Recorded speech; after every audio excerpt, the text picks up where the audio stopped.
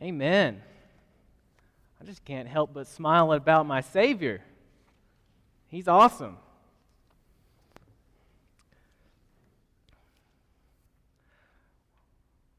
What do you think of when you hear the word Memorial Day?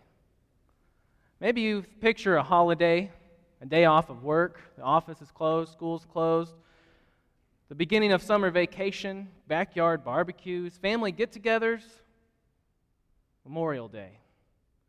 In most churches, Memorial Day is ignored because it's not one of the holy days on the church calendar. But I believe that it would be good for us to consider what Memorial Day really represents. For its very name calls us to remember. The ability to remember is a wonderful thing. In a flash, we can be taken back to skipping rocks on the pond, or walking through a meadow, or spending precious time with family members. Through memory, we can fall in love, get married, and enjoy our children all over again. All this is possible through the blessing of memory. Some of our memories are happy, as we recall wonderful experiences, but some are sad. Some we remember things we regret, things we shouldn't have done, or we may weep as we remember certain things. Memories are also very practical. If you couldn't remember that a red light means stop, you'd be in big trouble, right? If you weren't able to remember what day it is, or your anniversary, or your wife's birthday, you'd be in big trouble. So memories are practical. There was a guy named John who had a serious memory problem. One day, John ran into a longtime friend he had not seen in a while, and he greeted him and said, "Bill, do you remember what a bad memory I had?" "Well, yes, I certainly do," Bill said. "Well, it's not bad anymore. I went to this seminar, and it was all great. They taught us how to remember things, and now I have a wonderful memory." And Bill said, "Well, that's great. What was the name of the seminar?" "Well, wait a minute. My wife will know. I'll turn and ask her." So he turned and saw his wife nearby. Then he turned back to Bill, and he said, "What's the name of the flower that has thorns on it? It's really pretty and has a red bloom." "Well, that's a rose," Bill said. "Okay, thanks." And then he turned back to his wife. "Hey, Rose, what's the name of that seminar we went to?"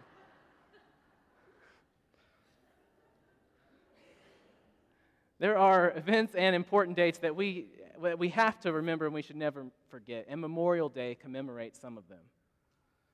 This special day started near the end of the Civil War, and within a few years, the practice of laying flowers on military graves had spread throughout both the North and the South, and was being called Decoration Day.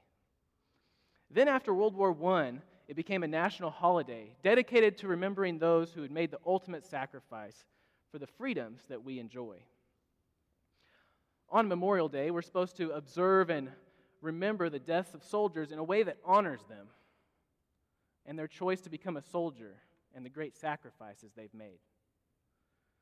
As we reflect on these heroes of our freedom, we remember the greatest hero of all, Jesus Christ, who laid down his life willingly for us to cleanse us from our sins and to give us eternal life in him.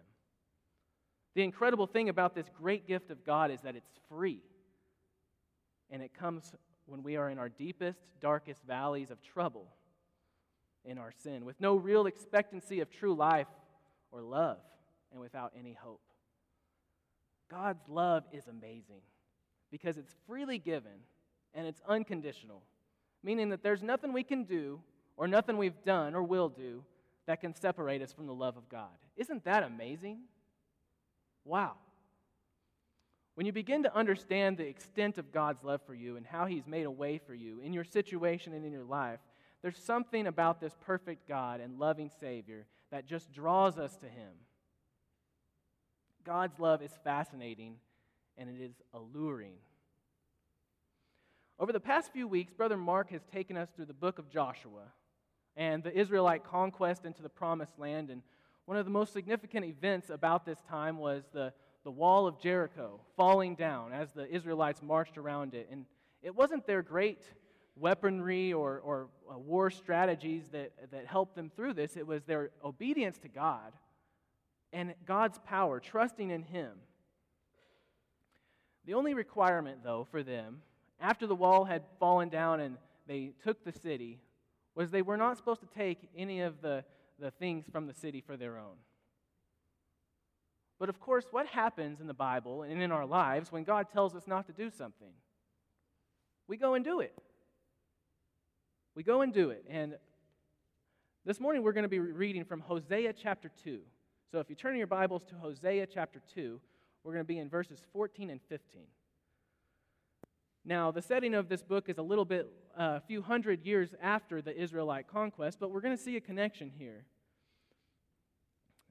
During this time in Hosea, it's during the decline and fall of the northern kingdom of Israel. And here we're going to see how God's grace and the tenderness of heart for His people, and how the valley of Achor, this valley of Achor, we're going to talk about it in just a moment, is a symbol of God's wrath and Israel's unfaithfulness to the covenant that God established with them. But that in our story, God will turn it into a place of hope and restoration. So if you will, we're going to read Hosea chapter 2, starting in verse 14. Therefore, behold, I will allure her and bring her into the wilderness and speak kindly to her. At the beginning of this chapter in Hosea, God is speaking to the prophet about how Israel has once again broken the covenant, has been disobedient to God by following after other gods, false idols. After God relates to Hosea after all that Israel has done and the judgment that should be given to Israel, he uses a type of conditional statement. The judgment language he uses is like saying, since you did this, and you did this, and you did this, then this, and this, and this is going to happen. That's what it's saying in Hosea, the beginning part of Hosea chapter 2. Are y'all following me still? Hosea chapter 2. So God is telling them about all the judgment that's about to come upon them. But in verse 14, we see a change in tone. It's almost as if you can hear God's voice change. You've been here before where maybe a parent or someone has been scolding you about something, and then maybe they've changed their tone and responded kindly, shown a little grace. So he begins the next passage by saying, therefore. Here in verse 14 it says, therefore. Since Israel has sinned, therefore, I will punish them. No, he doesn't say that. He says, since Israel has sinned, therefore, or even so, I will renew the covenant with her. God responds to their disobedience with love and grace. Where there was prostitution, adultery, and disobedience, nevertheless, even so, these things will be overcome with a renewed covenant of fidelity, betrothal, and love. God will allure Israel, allure and bring her into the wilderness. To allure someone means to powerfully attract or charm, kind of like we talked about this fishing analogy with the bait. It's powerfully attracting. We might use it in a sentence like, Nathan was allured by the sweet-smelling aroma of the barbecue on the grill. Okay, y'all didn't laugh at that, but maybe it's because you're thinking about lunch now and I've already lost you. Sorry about that. But when something is alluring, it's powerfully attracting and mysteriously fascinating. But this is the devil's playing field, isn't it? The devil likes to tempt us, bait us with words of pleasure, and entice us to do things that is sin. And he uses deception in this way. He dresses up the ugliness of sin to make it into something, to seem like something good and appealing to us. But it's in these times of temptation, when the devil is tempting us the most, that we need to have a solid foundation on Jesus Christ. We need to trust in Him, be firmly planted in the Word of God, so that we're not swept away by the deceitfulness of the devil. But here in our text, the word allure it's not this the same negative connotation of temptation.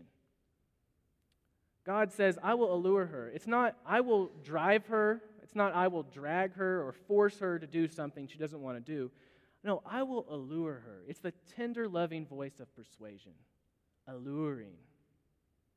It makes me think of how a parent maybe allures a small child when they're starting to walk with maybe something sweet or with their arms out. Come on, walk to me. And the child just starts walking. We have a new puppy. Her name's Reba. And when I have her ball or her toy or a piece of bacon, oh yeah, she likes bacon. She comes running up to me, and she's just allured by she's drawn to this bacon, to the smell of bacon or her toy of just being playful. Honestly, I'm the same way. I can be allured by bacon and other sweet-smelling things. And if it's a home-cooked meal, you'll see me come running up, you know. But we can all be allured and enticed to many things and situations in life. But the one thing that is the most fascinating is the love of God in Jesus Christ. That is the most alluring thing to me. His love for us is so incredible that it outbids anything the devil may throw at us. While the devil may try to twist and manipulate us into sinning, there's nothing and no one that compares to the overwhelming, never-ending, reckless love of God. His love is one that speaks to the core of our being because He's the one who knows us the most. He knows us intimately and He can speak tenderly to our hearts. God's love is a love that allures you. In our passage this morning, God promises to speak to Israel with tenderness of heart and draw her away from the commotion and chaos of the world and reestablish the marital covenant with her. He sees their unfaithfulness and knows that the best thing for Israel is to be taken back to start fresh, to start anew, to renew this covenant. And God doesn't abandon them. The marriage metaphor is still intact. God desires to reestablish His covenant and take them back to a level of courtship, a precursor to marriage. Now, there's a big difference between dating and courting. Dating someone is kind of relaxed. I mean, it's so easy to date in the world. I mean, there's apps out there that, you know, if you swipe left, you don't want to date someone. If you swipe right and they swipe right, then the date is set and you guys get together and it's an easy hookup. There's not really much to it. I mean, you don't have to even know the person to date someone. Courting is a little bit different. Courting is a serious agreement with a vision of marriage in the future. And it's one that involves God. It's a covenant relationship. And it implies complete devotion. In the desert, the Lord will be able to speak to Israel with tenderness of heart and away from the distractions of her other lovers, her other gods. And Yahweh, the Lord God, uses the language of courtship to describe a renewed covenant with Israel. He will begin to transform her into the wife that she has failed to be in the past. Now, if you've ever heard about Hosea or read Hosea, you know that he had a unique calling on his life. Because God called him to marry a woman who was known for living a lifestyle of promiscuity. Gomer was the daughter of Diblaim. Okay, I'm going to call him Diblaim. That's I don't know how to pronounce it, but Diblaim is how we're going to pronounce his name. But Gomer was the daughter of Diblaim. And Diblaim's name literally means a double portion of raisin cakes. A double portion of raisin cakes. What does that mean? If you don't know, raisin cakes are an aphrodisiac. And when we study Scripture, we know that names have meaning behind them. And oftentimes that the people in the Bible live up to the names that they're given. So Gomer's father, Diblaim, or a double portion of raisin cakes, speaks of one completely given up into sensuality. It refers to his deceitfulness and his immorality. So Diblaim wasn't a great role model for his daughter Gomer. And we can understand why, because such a woman of sexual pleasure, because of the example of immorality that was set before her from her father, Diblaim. So we can put Diblaim on Diblaim. See what I did there? Even after Hosea and Gomer are married, though, she will continue to be unfaithful to him, which is symbolic of Israel's unfaithfulness to God. If you look at the verses just before our passage, you'll find God's judgment on the people of Israel. He will punish her for their disobedience, but what follows next is incredible. God says, even though you've been dishonoring to me, disobedient to me, chasing after these other gods, I will continue to pursue you. I'm not giving up on you. I will allure you and speak tenderly to you. I will draw you to myself. God doesn't give up on the children of Israel when they're disobedient. And God doesn't give up on us when we are. Even though at times we've been completely disobedient and turned away from Him. Instead of the full force of God's wrath, He desires to speak tenderly to us, communicating with us in the language of our hearts, of our true selves, because only He can speak that, because He's the one who created us. He knows us the most. When we are the most vulnerable and at the point of our deepest need, God remains with us and desires to know us intimately. And throughout the Bible, we hear of people wandering in the wilderness for a while and God speaking to them. It makes me think of Abram's maidservant Hagar, who ran away off into the wilderness, and God spoke to her. It makes me think of the Israelites who roamed in the wilderness for 40 years, following God, chasing after God. It makes me think of John the Baptist, who was this wild man from the wilderness, but people were drawn to his teaching of repentance. It also makes me think of Jesus, who spent time in the wilderness to be alone with the Father. There are also many others in the Bible who God speaks to in these areas of wilderness. In our passage, God's language of courtship and covenant renewal will become the spark for Israel to recognize her first love and to bring about an awareness of the Lord. And it's also an invitation for us to renew our covenant relationships with God and with others, to be faithful to Him as He is always faithful to us. But it wouldn't mean anything to your spouse if you made wedding vows, marriage vows, and you didn't intend to keep them, right? If you didn't wake up each and every day needing to keep your marriage vows. Just like our marriage vows, we're called to honor God, forsake all others, and love Him at all costs. Our circumstances shouldn't change that, because it wouldn't be a true covenant of love if you didn't keep all of these vows all of the time. In the busyness of our lives, there's also the danger of becoming careless and going through the motions. You may go to church regularly or share a prayer of blessing over your meal, but you're numb to the work of the Holy Spirit in your life. You don't see what God is doing because you're consumed by the things of the world. And this type of attitude can blind us. Can blind us from the captivating love of God, the amazing love of God. And our souls need that. God's covenant relationship is established by committing your life to love unconditionally and to recognizing that you are loved unconditionally. We need to establish our marriage covenants, our relationships with others on the foundation of God's powerful and alluring love. We sang the song earlier, Jesus. There's something about that name. Jesus. Isn't it a powerful name? Jesus. There's just something about the name of Jesus that gets me excited. And I hope it gets you excited. Because He's my Savior. He died for my sins. He's given me new life, restoration and redemption, and hope.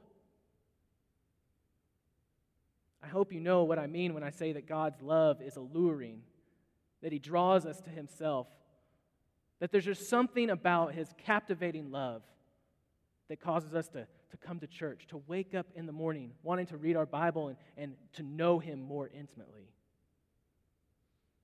The name of Jesus is alluring to us because of the blessed assurance He brings in our salvation. And also because He's open and inviting, giving His life for us when we didn't deserve it. Grace when we couldn't earn it. And real life that can be only experienced through Him. And that will never die.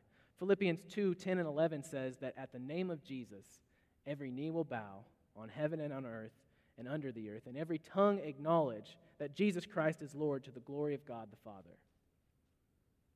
Every knee will bow. The name of Jesus is powerful, and when you pursue a deep relationship with Christ, others will recognize him in your life, and others will be drawn to Christ through you. But being a glowing example of Christ isn't always easy, is it? It's hard. Sometimes we may wonder where God is in our difficult situation, when we find ourselves alone in the world. And it's from the cross that we hear Jesus say, my God, why have you forsaken me?" See, even Jesus experienced feelings of rejection, loneliness, and abandonment as he suffered for us. His self-sacrifice shows us that he's not willing to have anyone perish, but that all may have eternal life. It's from this place that he is able and willing to give us the desires of our hearts and have our joy be made complete. So when you find yourself in a place of trouble or loneliness, you can be sure that God is with you, and he will never leave you, and he will see you through it. We're going to pick up in verse 15. "Then I will give her her vineyards from there, in the valley of Achor as a door of hope. And she will sing there as in the days of her youth, as in the day when she came up from the land of Egypt." This verse announces that God's people will be given back everything that was taken away from them from their time of in Exodus from Egypt. The vineyards represent the arable land that's fit to grow crops, land that they needed, which was taken away because of their unfaithfulness to God. The valley of Achor literally means valley of trouble. That's the Hebrew word Achor, means trouble. Valley of trouble. And it's the place that was memorialized for Achan's sin of stealing from the forbidden things when Jericho was taken.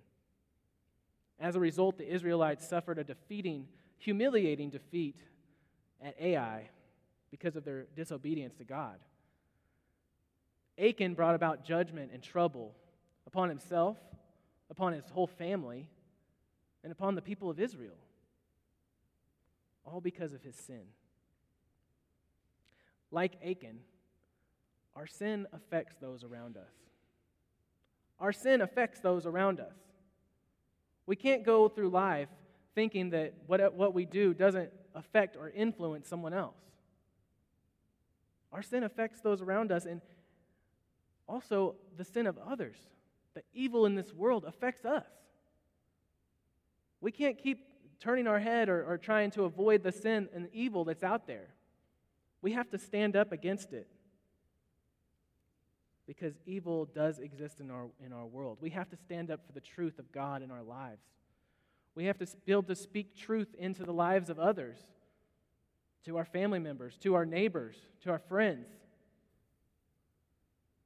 and to honor God with our lives completely.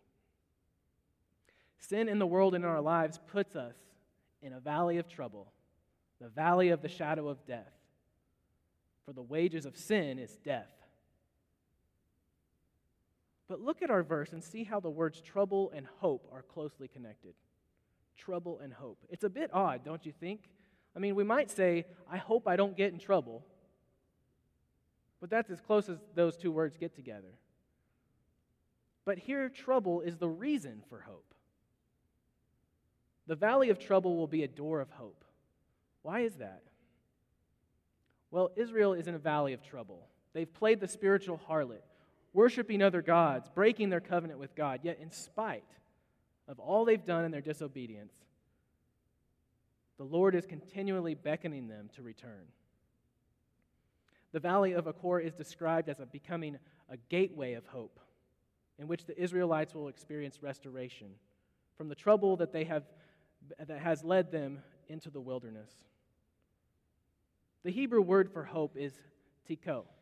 Okay, we're given Hebrew lessons today. The Hebrew word for hope is tikko. And it's a homonym for the word that is used in Joshua when Rahab hung the rope from her window. So it means thread or rope. The imagery of this door stems from the Israelite conquest into the Promised Land as they encountered the prostitute Rahab, who hid them in her roof. She was the one Canaanite who survived and symbolizes the possibility of covenant renewal, of a union between God and Canaan, and between land and desert. Because the valley of trouble is where God often reveals himself to us. He allures us into the wilderness to get us away from our distractions, so he can speak tenderly to our hearts. And it's the trouble that we are in, that we find ourselves in, that can actually swing open a door of hope. I mean, the trouble in our lives, the sin that we have in our lives, is the reason that Jesus came. The reason that Jesus came down to earth to sacrifice for us and to give us hope. The trouble you may find yourself in does not come without hope, because Jesus is the way maker through the despair, through the rejection, through the shame, through the guilt, through the regret. When we find ourselves in this valley of hope, there's nothing that can separate us from the love of God. Folks, America is in a valley of trouble. There's bullying at schools, school shootings, racism, all sorts of evil that is just growing all around us, and hate like we've never seen before. We're in a valley of trouble. And church, we're in a valley of trouble. We've got to be able to stand up against this evil that's growing all around us, and also understand the importance of the human soul. The human soul is the most important aspect of human life. It's the one thing that's eternal, yet it's the most neglected. The human soul is the most important aspect of the human life. It's the one thing that's eternal, yet it's the most neglected. We will never make it through our valleys of trouble on our own, but we can trust in God's unfailing love and find hope in him, because there's nothing that's impossible with God. There's no sorrow that heaven can't cure. These places of difficult times are where God trains us to trust him. It's here where we learn to trust him and discern his voice, where we can hear him speak tenderly to our hearts. There are many different forms of trouble in our life, and many different valleys we find ourselves in. But I want you to know that Jesus went to the ultimate valley of trouble for us. He conquered sin and death. And when we're in the deepest, darkest valley of trouble, he swung open a door of hope for us. There's nothing more attractive and alluring to me than the love of God.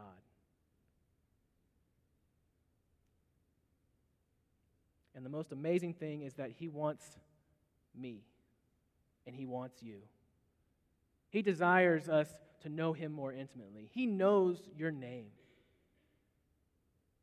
He knows who you are at the core of your being, and he knows what trouble you're in.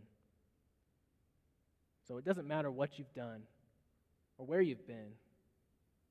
God will see you through that valley of trouble. And I think the words of David Crowder's song, "Come As You Are," describe the confident hope that we can have in Jesus Christ. I just want you to hear these words for just a moment. Come out of sadness from wherever you've been. Come brokenhearted, let rescue begin. Come find your mercy, O sinner, come kneel. Earth has no sorrow that heaven can't heal. There's hope for the hopeless and all those who've strayed. Come sit at the table, come taste the grace. There's rest for the weary, rest that endures. Earth has no sorrow that heaven can't cure. So lay down your burdens, lay down your shame. All who are broken, lift up your face. O wanderer, come home. You're not too far. So lay down your hurt, lay down your heart, and just come as you are. That's the invitation for you this morning. Whatever you've done, wherever you've been, God wants to share his love with you. It's a love that's fascinating because he cares for you, the deepest part of your soul, and invites you to a place that he can speak to your heart. So if you find yourself in a valley of trouble, look up. Look to the Savior. He wants to lead you through it. No matter what, keep your eyes on Jesus. His love is awesome. His love is awesome. And it's a love that is alluring. Let's pray. God, thank you for this morning. Thank you for this word that I've so desperately needed to hear. Thank you for the desire to know us more. Thank you for giving us hope in a place of trouble, in a place where there is no hope. And God, we can't do this on our own. Without you, we're all in a valley of trouble. We're like a ship without a sail. Thank you, God. It's in Jesus' name we pray. Amen. We're going to use this time as our invitation. If you would like to commit your life to Christ for the first time, I would love to pray with you about that. Or the altar is open. This here is an altar, and you can come forward and pray to God and talk to Him in a sign of humility. If you just need prayer for something in your life that you would like me to pray for, pray with you. I will pray with you gladly. If you'd like to come forward and be baptized, or if you would like to become a member of this church, this is the time to do that. So will you stand with me as we sing this song?